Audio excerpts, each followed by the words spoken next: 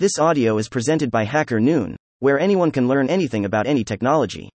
Plan of War When the Destruction of the Enemy is the Object, by Karl von Clausewitz. On War by Karl von Clausewitz is part of the Hacker Noon books series. You can jump to any chapter in this book here. Plan of War When the Destruction of the Enemy is the Object, Book 8, Chapter 9. Plan of War When the Destruction of the Enemy is the Object. Having characterized in detail the different aims to which war may be directed, we shall go through the organization of war as a whole for each of the three separate gradations corresponding to these aims. In conformity with all that has been said on the subject up to the present, two fundamental principles reign throughout the whole plan of the war, and serve as a guide for everything else. The first is to reduce the weight of the enemy's power into as few centers of gravity as possible, into one if it can be done. Again, to confine the attack against these centers of force to as few principal undertakings as possible, tune if possible. Lastly, to keep all secondary undertakings as subordinate as possible. In a word, the first principle is to act concentrated as much as possible. The second principle runs thus: to act as swiftly as possible, therefore, to allow of no delay or detour without sufficient reason. The reducing the enemy's power to one central point depends 1. On the nature of its political connection. If it consists of armies of one power, there is generally no difficulty. If of allied armies, of which one is acting simply as an ally without any interest of its own, then the difficulty is not much greater.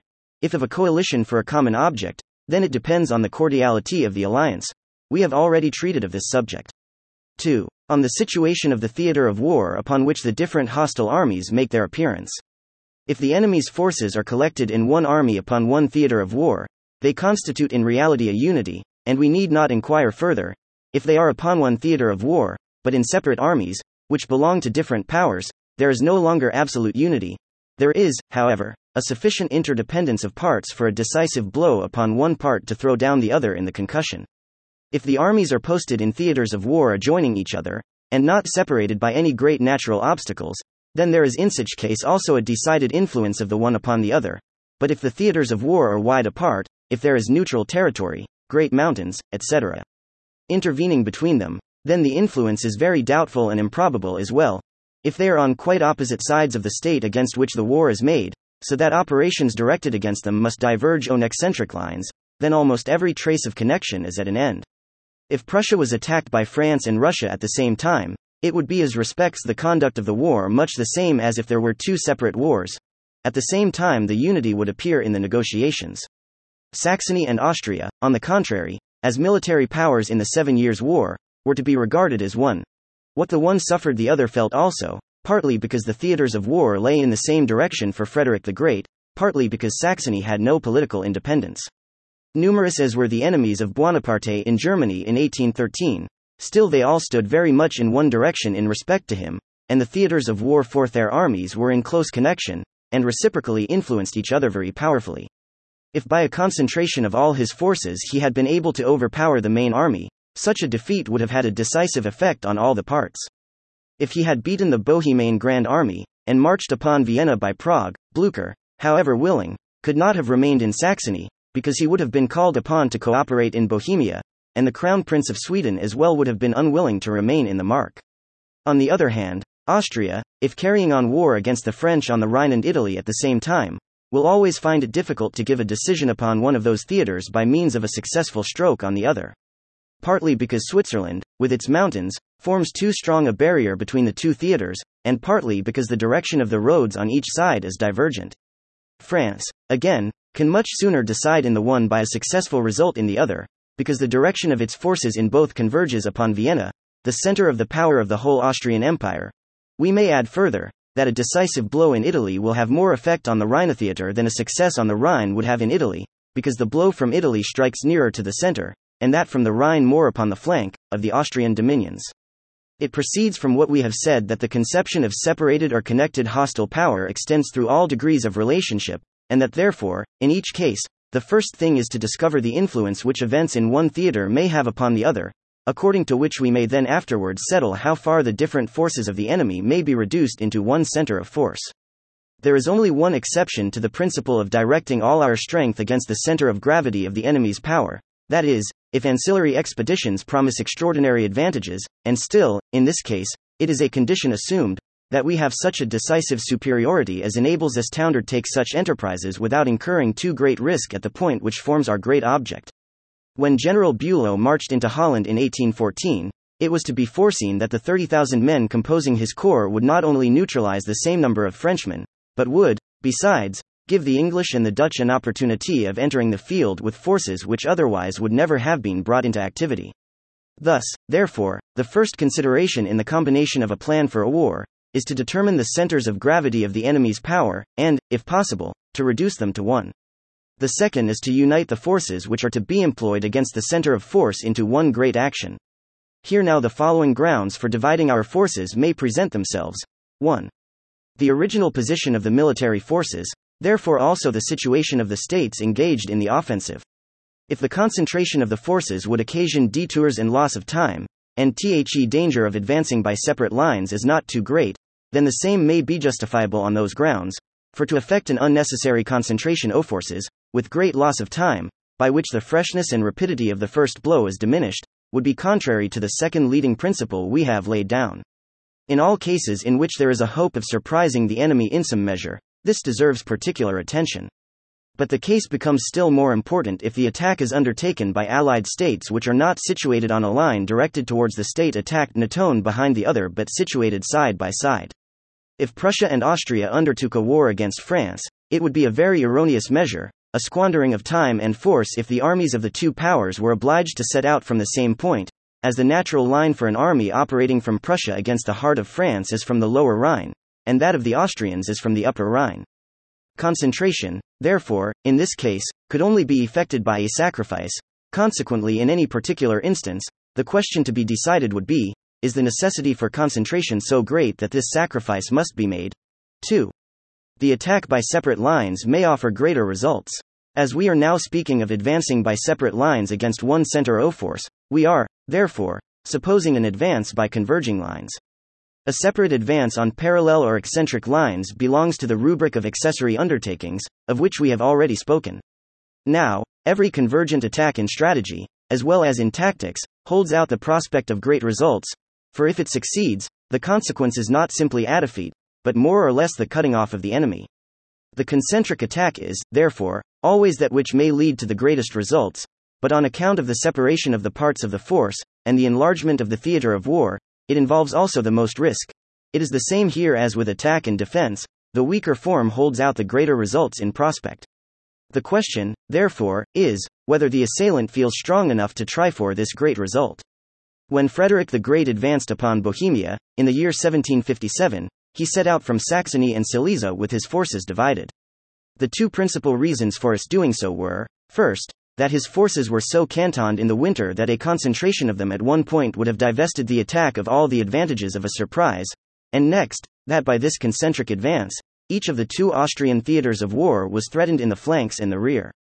The danger to which Frederick the Great exposed himself on that occasion was that one of his two armies might have been completely defeated by superior forces. Should the Austrians not see this, then they would have to give battle with their center only, or run the risk of being thrown off their line of communication, either on one side or the other, and meeting with a catastrophe. This was the great result which the king hoped for by this advance. The Austrians preferred the battle in the center, but Prague, where they took up their position, was in a situation too much under the influence of the convergent attack, which, as they remained perfectly passive in their position, had time to develop its efficacy to the utmost. The consequence of this was that when they lost the battle, it was a complete catastrophe, as is manifest from the fact that 2/3 of the army with the commander-in-chief were obliged to shut themselves up in Prague. This brilliant success at the opening of the campaign was attained by the bullstroke with a concentric attack. If Frederick considered the precision of his own movements, the energy of his generals, the moral superiority of his troops, on the one side, and the sluggishness of the Austrians on the other, as sufficient to ensure the success of his plan, who can blame him? But as we cannot leave these moral advantages out of consideration, neither can we ascribe the success solely to the mere geometrical form of the attack.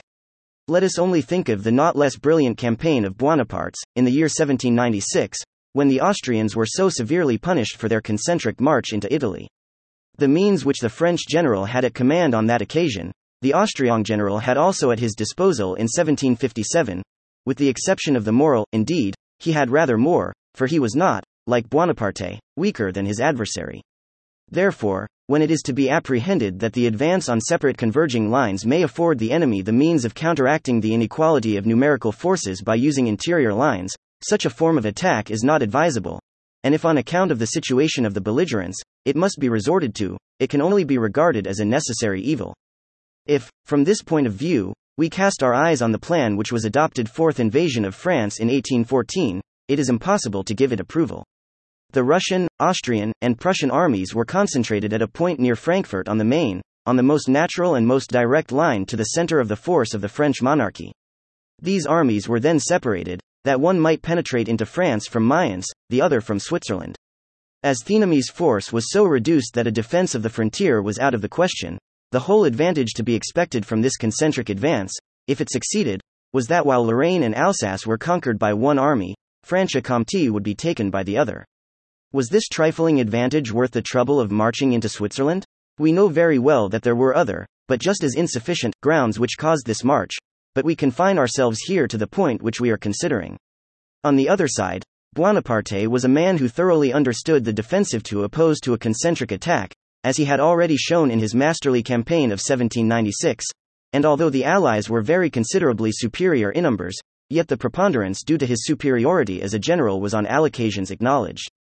He joined his army too late near Chalon, and looked down rather too much, generally, on his opponents, still he was very near hitting the two armies separately, and what was the state he found them in at Brienne? Blücher had only 27,000 of his 65,000 men with him, and the great army, out of 200,000, had only 100,000 present. It was impossible to make a better game for the adversary, and from the moment that active work began, no greater want was felt than that of reunion. After all these reflections, we think that although the concentric attack is in itself a means of obtaining greater results, still it should generally only proceed from a previous separation of the parts composing the whole force, and that there are few cases in which we should do right in giving up the shortest and most direct line of operation for the sake of adopting that form. 3. The breadth of a theater of war can be a motive for attacking on separate lines. If an army on the offensive in its advance from any point penetrates with success to some distance into the interior of the enemy's country, then, certainly, the space which it commands is not restricted exactly to the line of road by which it marches, it will command a margin on each side. Still, that will depend very much, if we may use the figure, on the solidity and cohesion of the opposing state. If the state only hangs loosely together, if its people are an effeminate race unaccustomed to war, then, without our taking much trouble, a considerable extent of country will open behind our victorious army. But if we have to deal with a brave and loyal population, the space behind our army will form a triangle, more or less acute. In order to obviate this evil, the attacking force requires to regulate its advance on a certain width of front. If the enemy's force is concentrated at a particular point, this breadth of front can only be preserved so long as we are not in contact with the enemy, and must be contracted as we approach his position. That is easy to understand. But if the enemy himself has taken up a position with a certain extent of front, then there is nothing absurd in a corresponding extension on our part. We speak here of one theater of war, or of several, if they are quite close to each other. Obviously, this is, therefore, the case when, according to our view, the chief operation is, at the same time, to be decisive on subordinate points. But now, can we always run the chance of this? And may we expose ourselves to the danger which must arise if the influence of the chief operation is not sufficient to decide at the minor points?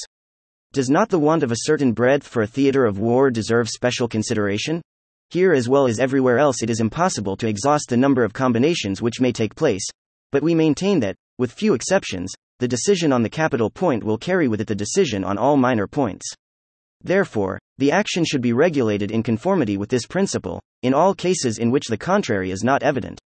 When Buonaparte invaded Russia, he had good reason to believe that by conquering the main body of the Russian army he would compel their forces on the upper Dwina to succumb.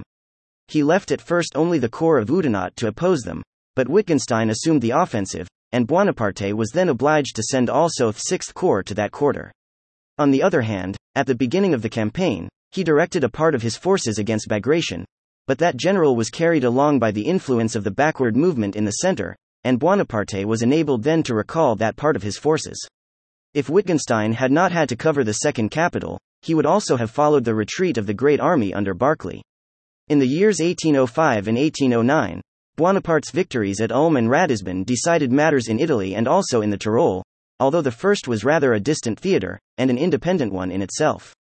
In the year 1806, his victories at Jena and Auerstadt were decisive in respect to everything that might have been attempted against him in Westphalia and Hesse, or on the Frankfurt road.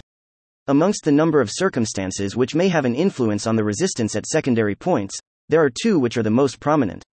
The first is that in a country of vast extent, and also relatively of great power, like Russia, we can put off the decisive blow at the chief point for some time, and are not obliged to do all in a hurry.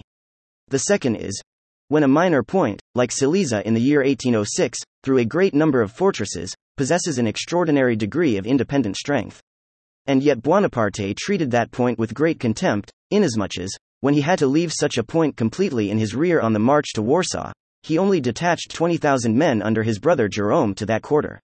If it happens that the blow at the capital point, in all probability, will not shake such a secondary point, or has not done so, and if the enemy has still forces at that point, then to these, as a necessary evil, an adequate force must be opposed, because no one can absolutely lay open his line of communication from the very commencement. But prudence may go a step further. It may require that the advance upon the chief point shall keep pace with that on the secondary points, and consequently the principal undertaking must be delayed whenever the secondary points will not succumb. This principle does not directly contradict ours as to uniting all action as fair as possible in one great undertaking, but the spirit from which it springs is diametrically opposed to the spirit in which ours is conceived.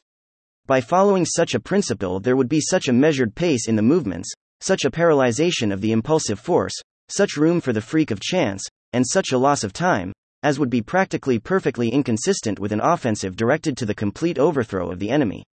The difficulty becomes still greater if the forces stationed at these minor points can retire on divergent lines. What would then become of the unity of our attack? We must, therefore, declare ourselves completely opposed in principle to the dependence of the chief attack on minor attacks, and we maintain that an attack directed to the destruction of the enemy which has not the boldness to shoot, like the point of an arrow, direct at the heart of the enemy's power, can never hit the mark. 4. Lastly, there is still a fourth ground for a separate advance in the facility which it may afford for subsistence. It is certainly much pleasanter to march with a small army through an opulent country, than with a large army through a poor one. But by suitable measures, and with an army accustomed to privations, the latter is not impossible, and, therefore, the first should never have such an influence on our plans as to lead us into a great danger. We have now done justice to the grounds for a separation of forces which divides the chief operation into several, and if the separation takes place on any of these grounds, with a distinct conception of the object, and after due consideration of the advantages and disadvantages, we shall not venture to find fault. But if, as usually happens, a plan is drawn out by a learned general staff, merely according to routine, if different theatres of war, like the squares on a Hesse board, must each have its piece first placed on it before the moves begin, if these moves approach the aim in complicated lines and relations by dint of animaginary profundity in the art of combination, if the armies are to separate day in order to apply all their skill in reuniting at the greatest risk in 14 days, then we have a perfect horror of this abandonment of the direct simple common sense road to rush intentionally into absolute confusion. This fully happens more easily the less the general-in-chief directs the war, and conducts it in the sense which we have pointed out in the first chapter as annexed of his individuality invested with extraordinary powers. The more, therefore, the whole plan is manufactured by an inexperienced staff, and from the ideas of a dozen smatterers. We have still now to consider the third part of our first principle, that is, to keep the subordinate parts as much as possible in subordination. Whilst we endeavor to refer the whole of the operations of a war to one single aim, and try to attain this as far as possible by one great effort, we deprive the other points of contact of the states at war with each other of a part of their independence. They become subordinate actions. If we could concentrate everything absolutely into one action, then those points of contact would be completely neutralized, but this is seldom possible, and, therefore, what we have to do is to keep them so far within bounds, that they shall not cause the abstraction of too many forces from the main action. Next, we maintain that the plan of the war itself should have this tendency, even if it is not possible to reduce the whole of the enemy's resistance to one point. Consequently, in case we are placed in the position already mentioned, of carrying on two almost quite separate wars at the same time, the one must always be looked upon as the principal affair to which our forces and activity are to be chiefly devoted. In this view, it is advisable only to proceed offensively against that one principal point, and to preserve the defensive upon all the others. The attack there being only justifiable when invited by very exceptional circumstances. further we are to carry on this defensive, which takes place at minor points, with as few troops as possible, and to seek to avail ourselves of every advantage which the defensive form can give. This view applies with still more force to all theaters of war on which armies come forward belonging to different powers really, but still such as will be struck when the general center of force is struck. But against the enemy at whom the great blow is aimed, there must be, according to this, no defensive on minor theaters of war. The chief attack itself, and the secondary attacks, which for other reasons are combined with it, make up this blow, and make every defensive, on points not directly covered by it, superfluous. All depends on this principal attack, by it every loss will be compensated. If the forces are sufficient to make it reasonable to seek for that great decision, then the possibility of failure can be no ground for guarding oneself against injury at other points in any event, for just by such a course this failure will become more probable, and it therefore constitutes a contradiction in our action. This same predominance of the principal action over the minor must be the principle observed in each of the separate branches of the attack. But as there are generally ulterior motives which determine what forces shall advance from one theater of war, and what from another against the common center of the enemy's power, we only mean here that there must be an effort to make the chief action overruling, for everything will become simpler and less subject to the influence of chance events the nearer this state of preponderance can be attained. The second principle concerns the rapid use of the forces. Every unnecessary expenditure of time, every unnecessary detour, is a waste of power, and therefore contrary to the principles of strategy. It is most important to bear always in mind that almost the only advantage which the offensive possesses is the effect of surprise at the opening of the scene. Suddenness and irresistible impetuosity are its strongest pinions, and when the object is the complete overthrow of the enemy, it can rarely dispense with them. By this, therefore, theory demands the shortest way to the object, and completely excludes from consideration endless discussions about right and left here and there. If we call to mind what was said in the chapter on the subject of the strategic attack respecting the pit of the stomach in a state, and further, what appears in the 4th chapter of this book, on the influence of time, we believe no further argument is required to prove that the influence which we claim for that principle really belongs to it. Buonaparte never acted otherwise. The shortest high road from army to army, from one capital to another, was always the way he loved best. And in what will now consist the principal action to which we have referred everything, and for which we have demanded a swift and straightforward execution? In the 4th chapter we have explained as far as it is possible in a general way what the total overthrow of the enemy means, and it is unnecessary to repeat it. Whatever that may depend on at last in particular cases, still the first step is always the same in all cases, namely, the destruction of the enemy combatant force, that is, a great victory over the same and its dispersion. The sooner, which means the nearer our own frontiers, this victory is sought for, the easier it is. The later, that is, the further in the heart of the enemy's country it is gained, the more decisive it is. Here, as well as everywhere, the facility of success and its magnitude balance each other. If we are not so superior to the enemy that the victory is beyond doubt, then we should, when possible, seek him out, that is his principal force. We say when possible, for if this endeavor to find him led to great detours, false directions, and a loss of time, it might very likely turn out a mistake. If the enemy's principal force is not on our road, and our interests otherwise prevent our going in quest of him, we may be sure we shall meet with him hereafter, for he will not fail to place himself in our way. We shall then, as we have just said, fight under less advantageous circumstances and evil to which we must submit. However, if we gain the battle, it will be so much the more decisive. From this it follows that, in the case now assumed, it would be an error to pass by the enemy's principal force designedly, if it places itself in our way, at least if we expect thereby to facilitate a victory. On the other hand, it follows from what precedes, that if we have a decided superiority over the enemy's principal force, we may designedly pass it by in order at a future time to deliver a more decisive battle. We have been speaking of a complete victory, therefore of a thorough defeat of the enemy, and not of a mere battle gained. But such a victory requires an enveloping attack, or a battle with an oblique front, for these two forms always give the result a decisive character. It is therefore an essential part of a plan of a war to make arrangements for this movement, both as regards the mass of forces required and the direction to be given them, of which more will be said in the chapter on the plan of campaign. It is certainly not impossible that even battles fought with parallel fronts may lead to complete defeats, and cases in point are not wanting in military history, but such an event is uncommon, and will be still more so the more armies become on a par as regards discipline and handiness in the field. We no longer take 21 battalions in a village, as they did at Blenheim. Once the great victory is gained, the next question is not about rest, not about taking breath, not about considering, not about reorganizing, etc., but only of pursuit of fresh blows wherever necessary, of the capture of the enemy capital, of the attack of the armies of his allies, or of whatever else appears to be a rallying point for the enemy. If the tide of victory carries us near the enemy's fortresses, the laying siege to them or not will depend on our means. If we have a great superiority of force, it would be a loss of time not to take them as soon as possible, but if we are not certain of the further events before us, we must keep the fortresses in check with as few troops as possible, which precludes any regular formal sieges. The moment that the siege of a fortress compels us to suspend our strategic advance, that advance, as a rule, has reached its culminating point. We demand, therefore, that the main body should press forward rapidly in pursuit without any rest. We have already condemned the idea of allowing the advance towards the principal point being made dependent on success at secondary points. The consequence of this is that in all ordinary cases, our chief army only keeps behind it a narrow strip of territory which it can call its own, and which therefore constitutes its theater of war. How this weakens the momentum at the head, and the dangers for the offensive arising therefrom, we have shown already.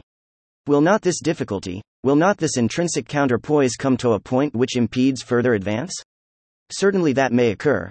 But just as we have already insisted that it would be a mistake to try to avoid this contracted theater of war at the commencement, and for the sake of that object to rob the advance of its elasticity, so we also now maintain that as long as the commander has not yet overthrown his opponent, as long as he considers himself strong enough to effect that object, so long must he also pursue it. He does so perhaps at an increased risk, but also with the prospect of a greater success. If he reaches a point which he cannot venture to go beyond, where, in order to protect his rear, he must extend himself right and left well, then, this is most probably his culminating point. The power of flight is spent, and if the enemy is not subdued, most probably he will not be now. All that the assailant now does to intensify his attack by conquest of fortresses, defiles, provinces, is no doubt still a slow advance, but it is only of a relative kind, it is no longer absolute. The enemy is no longer in flight, he is perhaps preparing a renewed resistance, and it is therefore already possible that, although the assailant still advances intensively, the position of the defense is every day improving. In short, we come back to this, that, as a rule, there is no second spring after a halt has once been necessary. Theory, therefore, only requires that, as long as there is an intention of destroying the enemy, there must be no cessation in the advance of the attack. If the commander gives up this object because it is attended with too great a risk, he does right to stop and extend his force. Theory only objects to this when he does it with a view to more readily defeating the enemy. We are not so foolish as to maintain that no instance can be found of state having been gradually reduced to the utmost extremity. In the first place, the principle we now maintain is no absolute truth, to which an exception is impossible, but one founded only on the ordinary and probable result.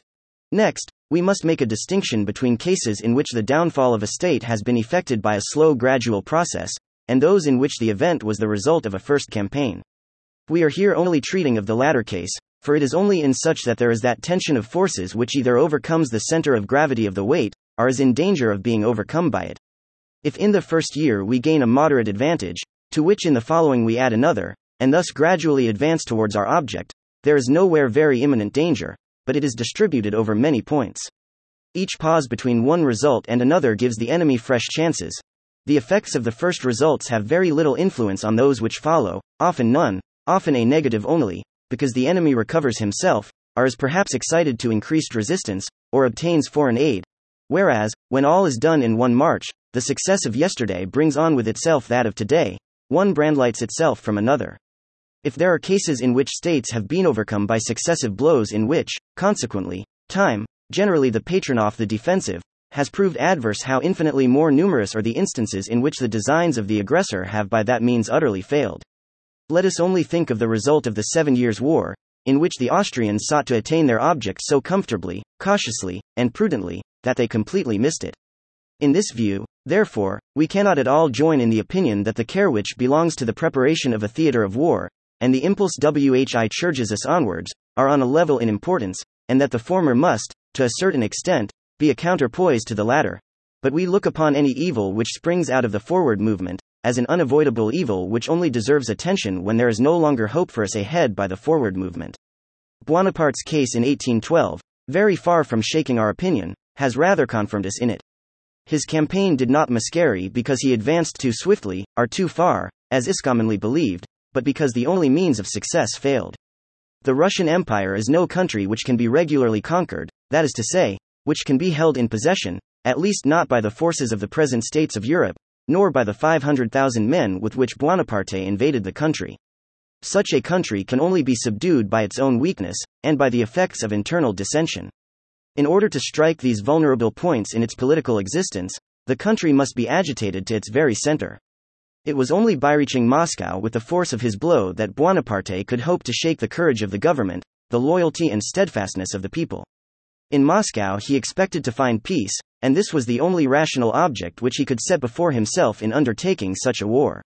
He therefore led his main body against that of the Russians, which fell back before him, trudged past the camp at Drissa, and did not stop until it reached Smolensk. He carried Bagration along in his movement, beat the principal Russian army, and took Moscow. He acted on this occasion as he had always done. It was only in that way that he made himself the arbiter of Europe, and only in that way was it possible for him to do so. He, therefore, who admires Buonaparte in all his earlier campaigns as the greatest of generals, ought not to censure him in this instance. It is quite allowable to judge an event according to the result, as that is the best criticism upon it, see 5th chapter, 2nd book. But this judgment derived merely from the result, must not then be passed off as evidence of superior understanding. To seek out the causes of the failure of a campaign, is not going the length of making a criticism upon it. It is only if we show that the causes should neither have been overlooked nor disregarded that we make a criticism and place ourselves above the general. Now we maintain that anyone who pronounces the campaign of 1812 an absurdity merely on account of the tremendous reaction in it, and who, if it had been successful, would look upon it as a most splendid combination, shows an utter incapacity of judgment.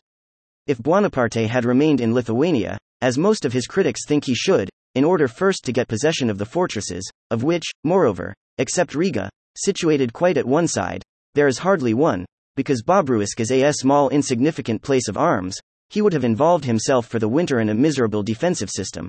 Then the same people would have been the first to exclaim, "This is not the old Buonaparte. How is it, he has not got even as far as a first great battle?" He who used to put the final seal to his conquests on the last ramparts of the enemy's states, by victories such as Austerlitz and Friedland.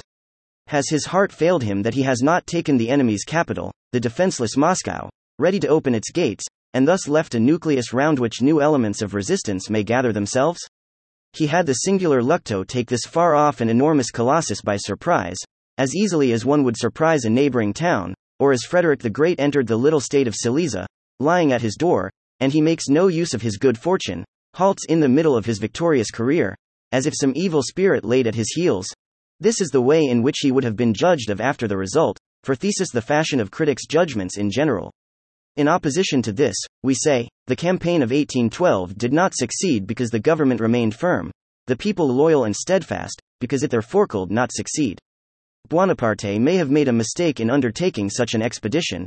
At all events, the result has shown that he deceived himself in his calculations, but we maintain that, supposing it necessary to seek the attainment of this object, it could not have been done in any other way upon the whole. Instead of burthening himself with an interminable costly defensive war in the east, such as he had on his hands in the west, Buonaparte attempted the only means to gain his object, by one bold stroke to extort a peace from his astonished adversary. The destruction of his army was the danger to which he exposed himself in the venture, it was the stake in the game, the price of great expectations. If this destruction of his army was more complete than it need have been through his own fault, this fault was not in his having penetrated too far into the heart of the country, for that was his object, and unavoidable. But in the late period at which the campaign opened, the sacrifice of life occasioned by his tactics, the want of due care for the supply of his army, and for his line of retreat, and lastly, in his having too long delayed his march from Moscow.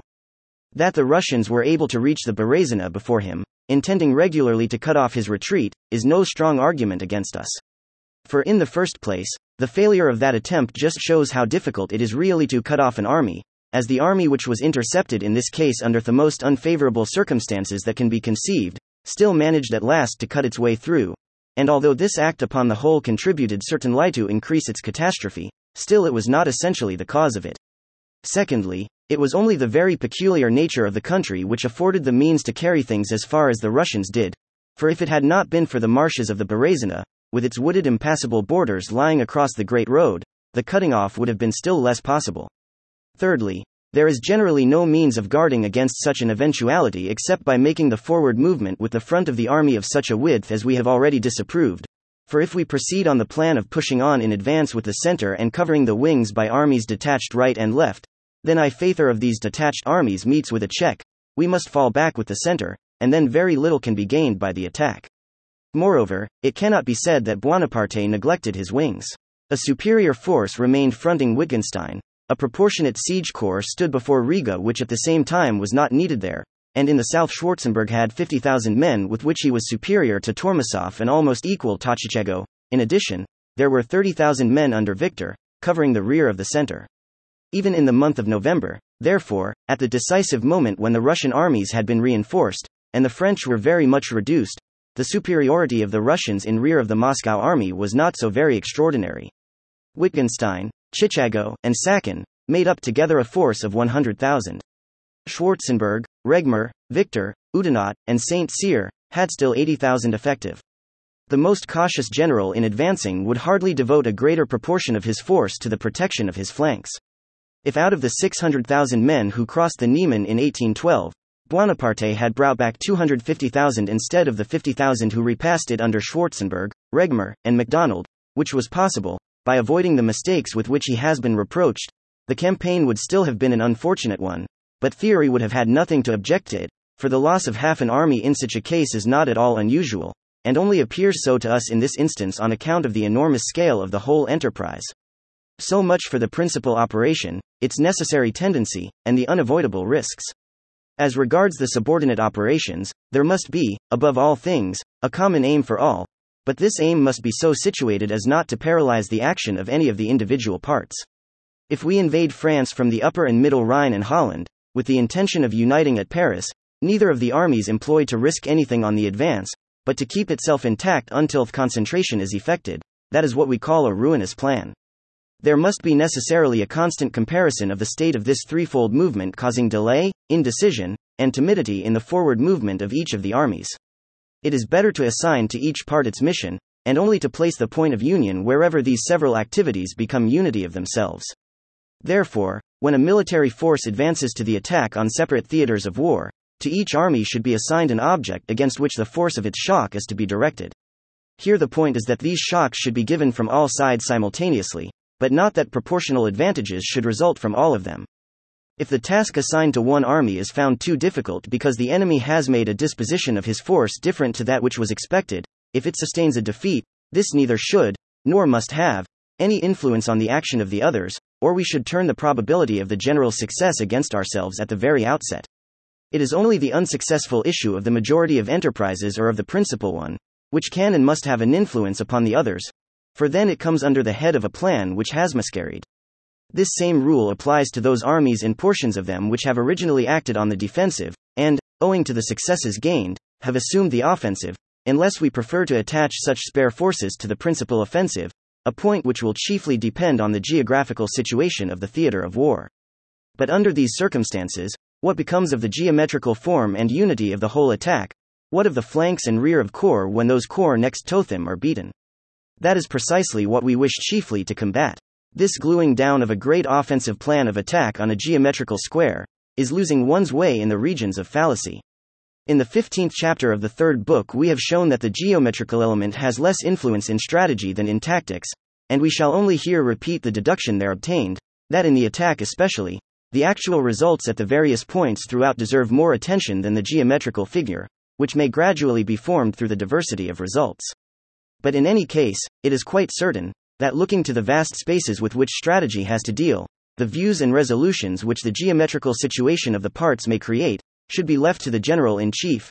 That, therefore, no subordinate general has a right to ask what his neighbor is doing or leaving undone, but each is to be directed peremptorily to follow out his object. If any serious incongruity really arises from this, a remedy can always be applied in time by the supreme authority.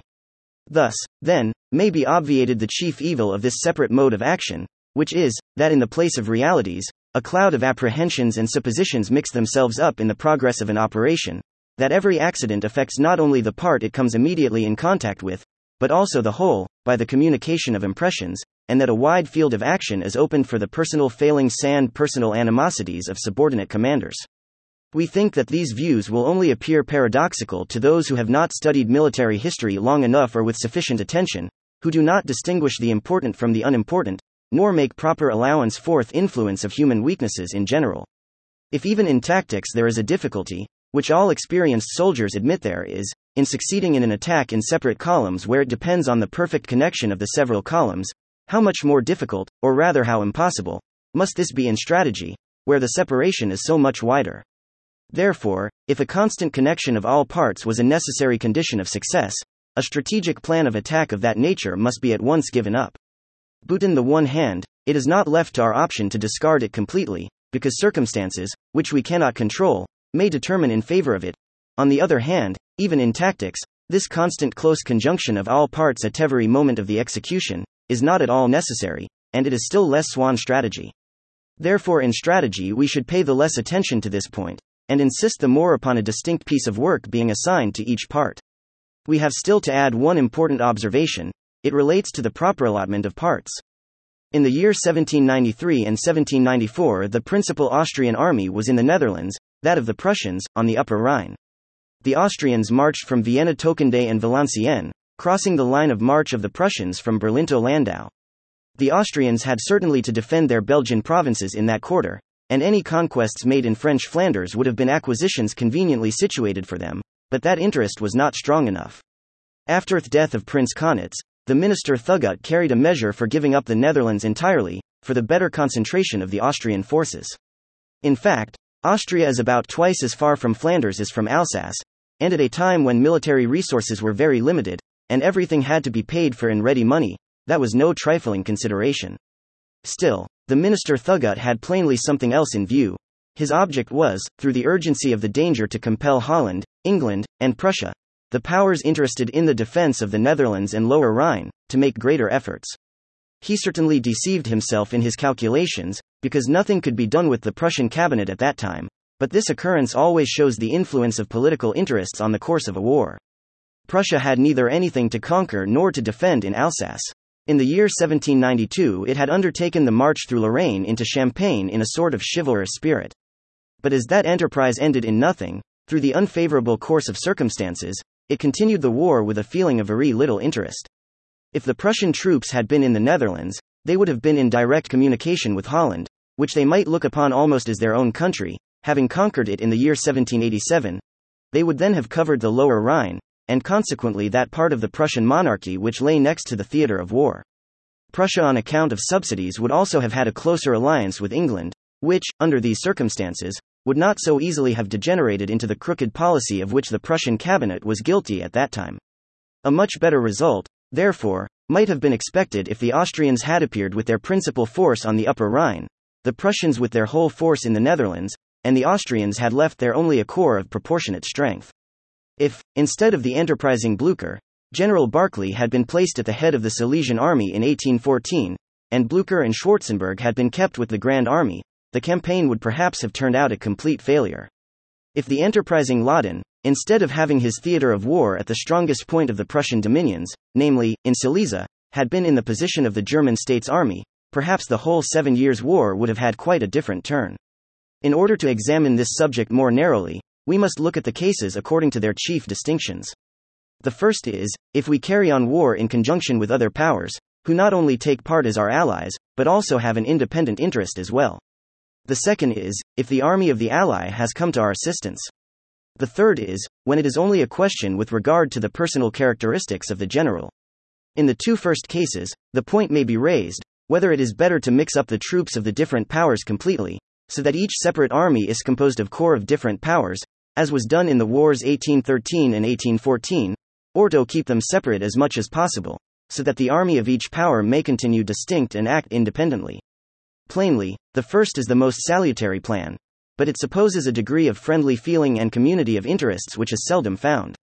When there is this close good fellowship between the troops, it is much more difficult for the cabinets to separate their interests, and as regards the prejudicial influence of the egotistical views of commanders, it can only show itself under these circumstances amongst the subordinate generals, therefore, only in the province of tactics, and even there not so freely or with such impunity as when there is a complete separation.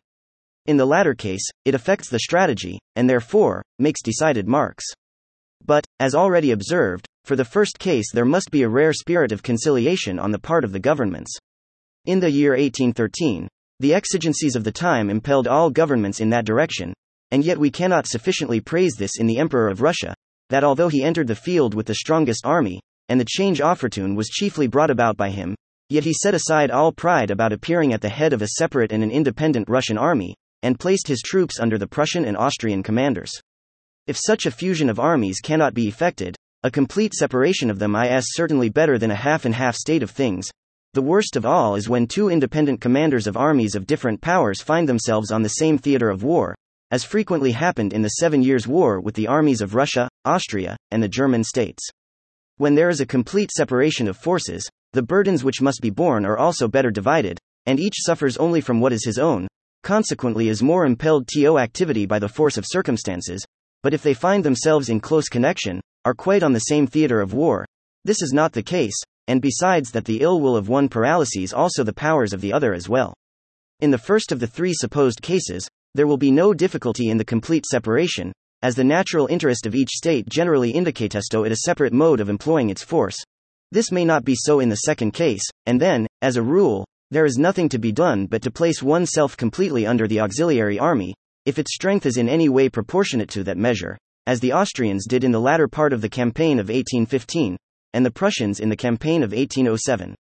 With regard to the personal qualifications of the general, everything in this passes into what is particular and individual, but we must not omit to make one general remark, which is, that we should not, as is generally done, place at the head of subordinate armies the most prudent and cautious commanders, but the most enterprising.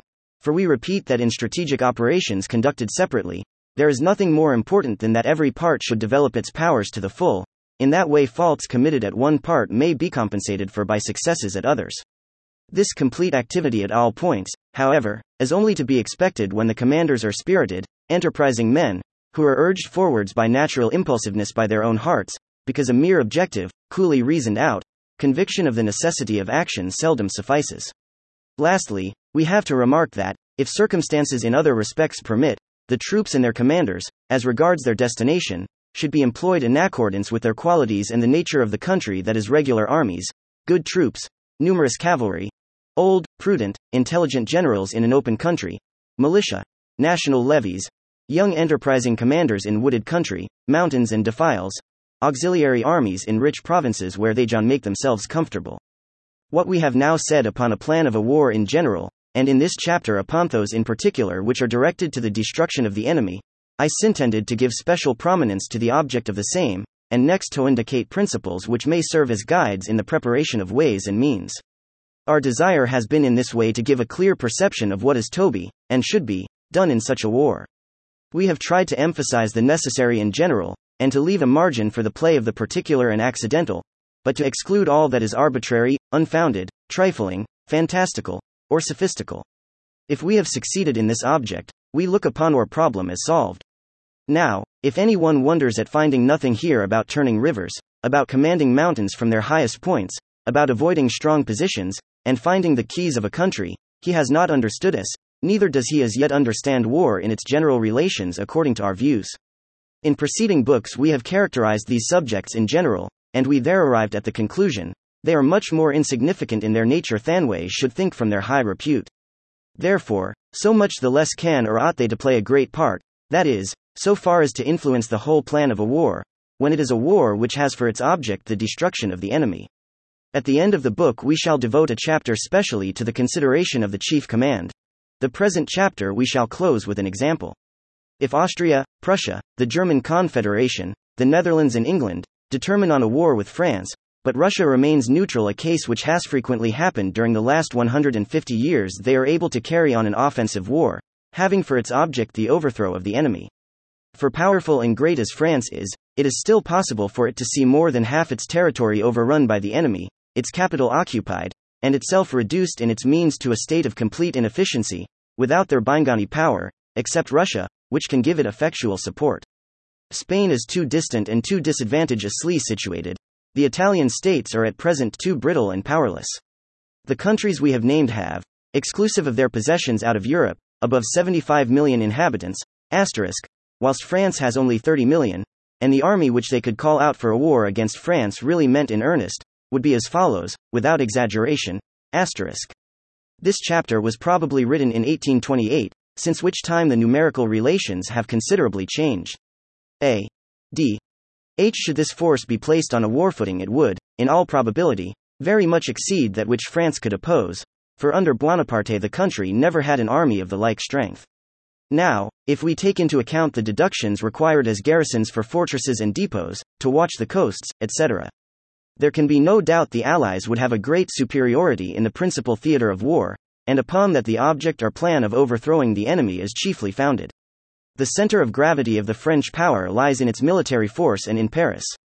To defeat the former in one or more battles, to take Paris and drive the wreck of the French across the Loire, must be the object of the Allies. The pit of the stomach of the French monarchy is between Paris and Brussels, on that side the frontier is only 30 miles from the capital. Part of the Allies, the English, Netherlanders, Prussian, and North German states have their natural point of assembly in that direction, as these states lie partly in the immediate vicinity, partly in a direct line behind it. Austria and South Germany can only carry on their war conveniently from the Upper Rhine. Their natural direction is upon Troyes and Paris, or it may be Orleans. Both shocks, therefore, that from the Netherlands and the other from the Upper Rhine, are quite direct and natural, short and powerful, and both fall upon the center of gravity of the enemy's power. Between these 2 points, therefore, the whole invading army should be divided. But there are 2 considerations which interfere with the simplicity of this plan. The Austrians would not lay bare their Italian dominions, they would wish to retain the mastery over events there, in any case, and therefore would not incur risk of making an attack on the heart of France, by which they would leave Italy only indirectly covered. Looking to the political state of the country, this collateral consideration is not to be treated with contempt, but it would be a decided mistake if the old and oft-tried plan of an attack from Italy, directed against the south of France, was bound up with it, and if on that account the force in Italy was increased to a size not required for mere security against contingencies in the first campaign. Only the number needed for that security should remain in Italy, only that number should be withdrawn from the great undertaking, if we would not be unfaithful to that first maxim, unity of plan, concentration of force. To think of conquering France by the Rhone, would be like trying to lift a musket by the point of its bayonet, but also as an auxiliary enterprise, an attack on the south of France is to be condemned, for it only raises new forces against us. Whenever an attack is made on distant provinces, interests and activities are roused, which would otherwise have lain dormant. It would only be in case that the forces left for the security of Italy were in excess of the number required, and, therefore, to avoid leaving them unemployed, that there would be any justification for an attack on the south of France from that quarter. We therefore repeat that the force left in Italy must be kept down as low as circumstances will permit, and it will be quite large enough if it will suffice to prevent the Austrians from losing the whole country in one campaign. Let us suppose that number to be 50,000 men for the purpose of our illustration. Another consideration deserving attention is the relation of France in respect to its sea coast. As England has the upper hand at sea, it follows that France must, on that account, be very susceptible with regard to the whole of her Atlantic coast, and, consequently, must protect it with garrisons of greater or less strength. Now, however weak this coast defense may be, still the French frontiers are tripled by it, and large drafts, on that account, cannot fail to be withdrawn from the French army on the theatre of war. 20 or 30,000 troops disposable to effect a landing, with which the English threaten France, would probably absorb twice or 3 times the number of French troops, and, further, we must think not only of troops, but also of money, artillery, etc., required for ships and coast batteries. Let us suppose that the English devote 25,000 to this object. Our plan of war would then consist simply in this, of whom about 50,000 should be set aside to garrison frontier fortresses, and the remaining 300,000 should advance against Paris, and engage the French army in a decisive battle.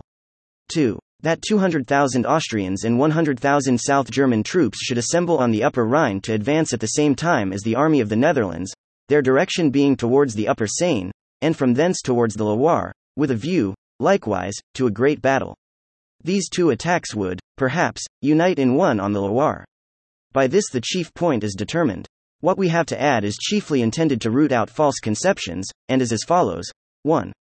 To seek for the great battle, as prescribed, and deliver it with such a relation, in point of numerical strength and under such circumstances, as promise a decisive victory, is the course for the chief commanders to follow. To this object everything must be sacrificed, and as few men as possible should be employed in sieges, blockades, garrisons, etc. If, like Schwarzenberg in 1814, as soon as they enter the enemy's provinces they spread out in eccentric raids, all is lost. That this did not take place in 1814 the Allies may thank the powerless state of France alone. The attack should be like a wedge well driven home, not like a soap bubble, which distends itself till it bursts. 2. Switzerland must be left to its own forces. If it remains neutral it forms a good point to Puy on the Upper Rhine.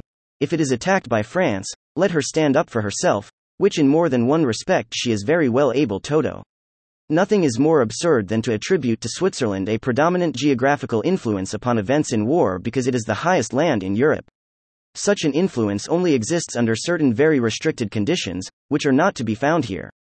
When the French are attacked in the heart of their country they can undertake no offensive from Switzerland, either against Italy or Swabia, and, least of all, can the elevated situation of the country come into consideration as a decisive circumstance. The advantage of a country which is dominating in a strategic sense is, in the first place, chiefly important in the defensive, and any importance which it has in the offensive may manifest itself in a single encounter. Whoever does not know this has not thought over the thing and arrived at a clear perception of it, and in case that at any future council of potentates and generals, some learned officer of the general staff should be found, who, with an anxious brow, displays such wisdom, we now declare it beforehand to be mere folly, and wish that in the same council some true blade, some child of sound common sense may be present who will stop his mouth. 3. The space between two attacks we think of very little consequence. When 600,000 assemble 30 or 40 miles from Paris to march against the heart of France, would anyone think of covering the Middle Rhine as well as Berlin, Dresden, Vienna, and Munich? There would be no sense in such a thing.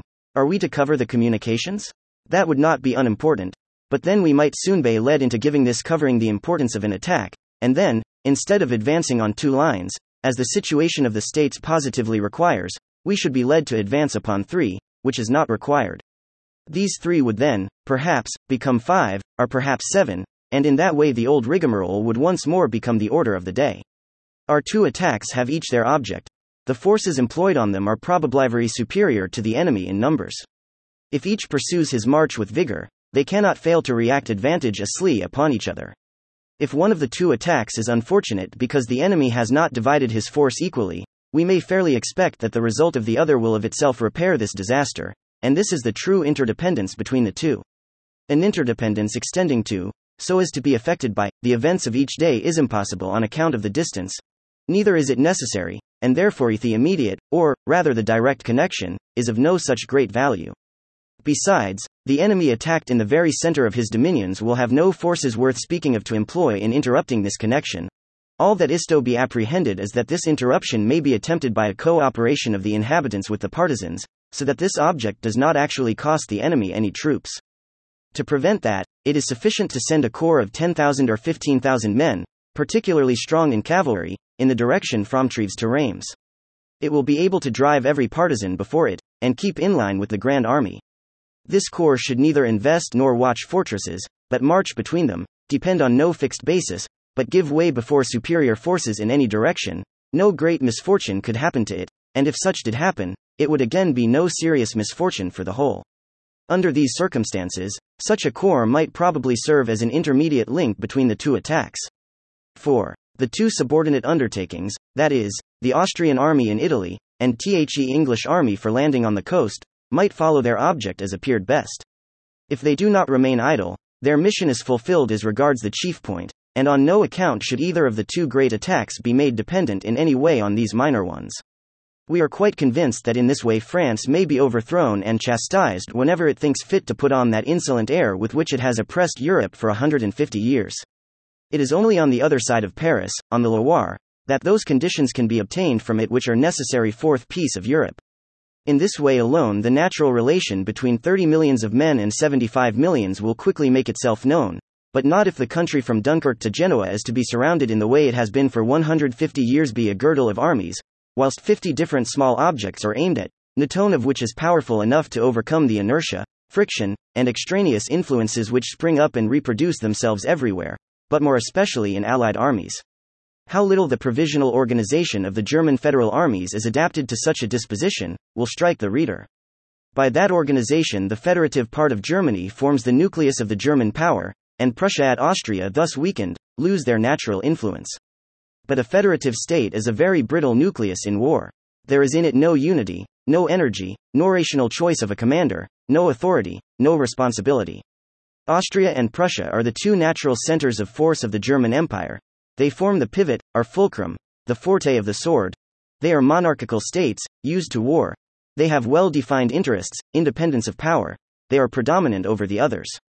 The organization should follow the senatural lineaments, and not a false notion about unity, which is an impossibility in such a case, and he who neglects the possible in quest of the impossible is a fool. About Hacker Noon book series, we bring you the most important technical, scientific, and insightful public domain books. This book is part of the public domain. Karl von Clausewitz, 2006. On War. Urbana, Illinois. Project Gutenberg. Retrieved https://www. Gutenberg.org, Cache, EPUB, 1946, PG 1946 images. HTML. This ebook is for the use of anyone anywhere at no cost and with almost no restrictions whatsoever. You may copy it, give it away or reuse it under the terms of the Project Gutenberg license included with this ebook or online at www.gutenberg.org, located at https://www. Gutenberg.org, policy, license. HTML. Thank you for listening to this HackerNoon story, read by Artificial Intelligence. Visit hackernoon.com to read, write, learn and publish.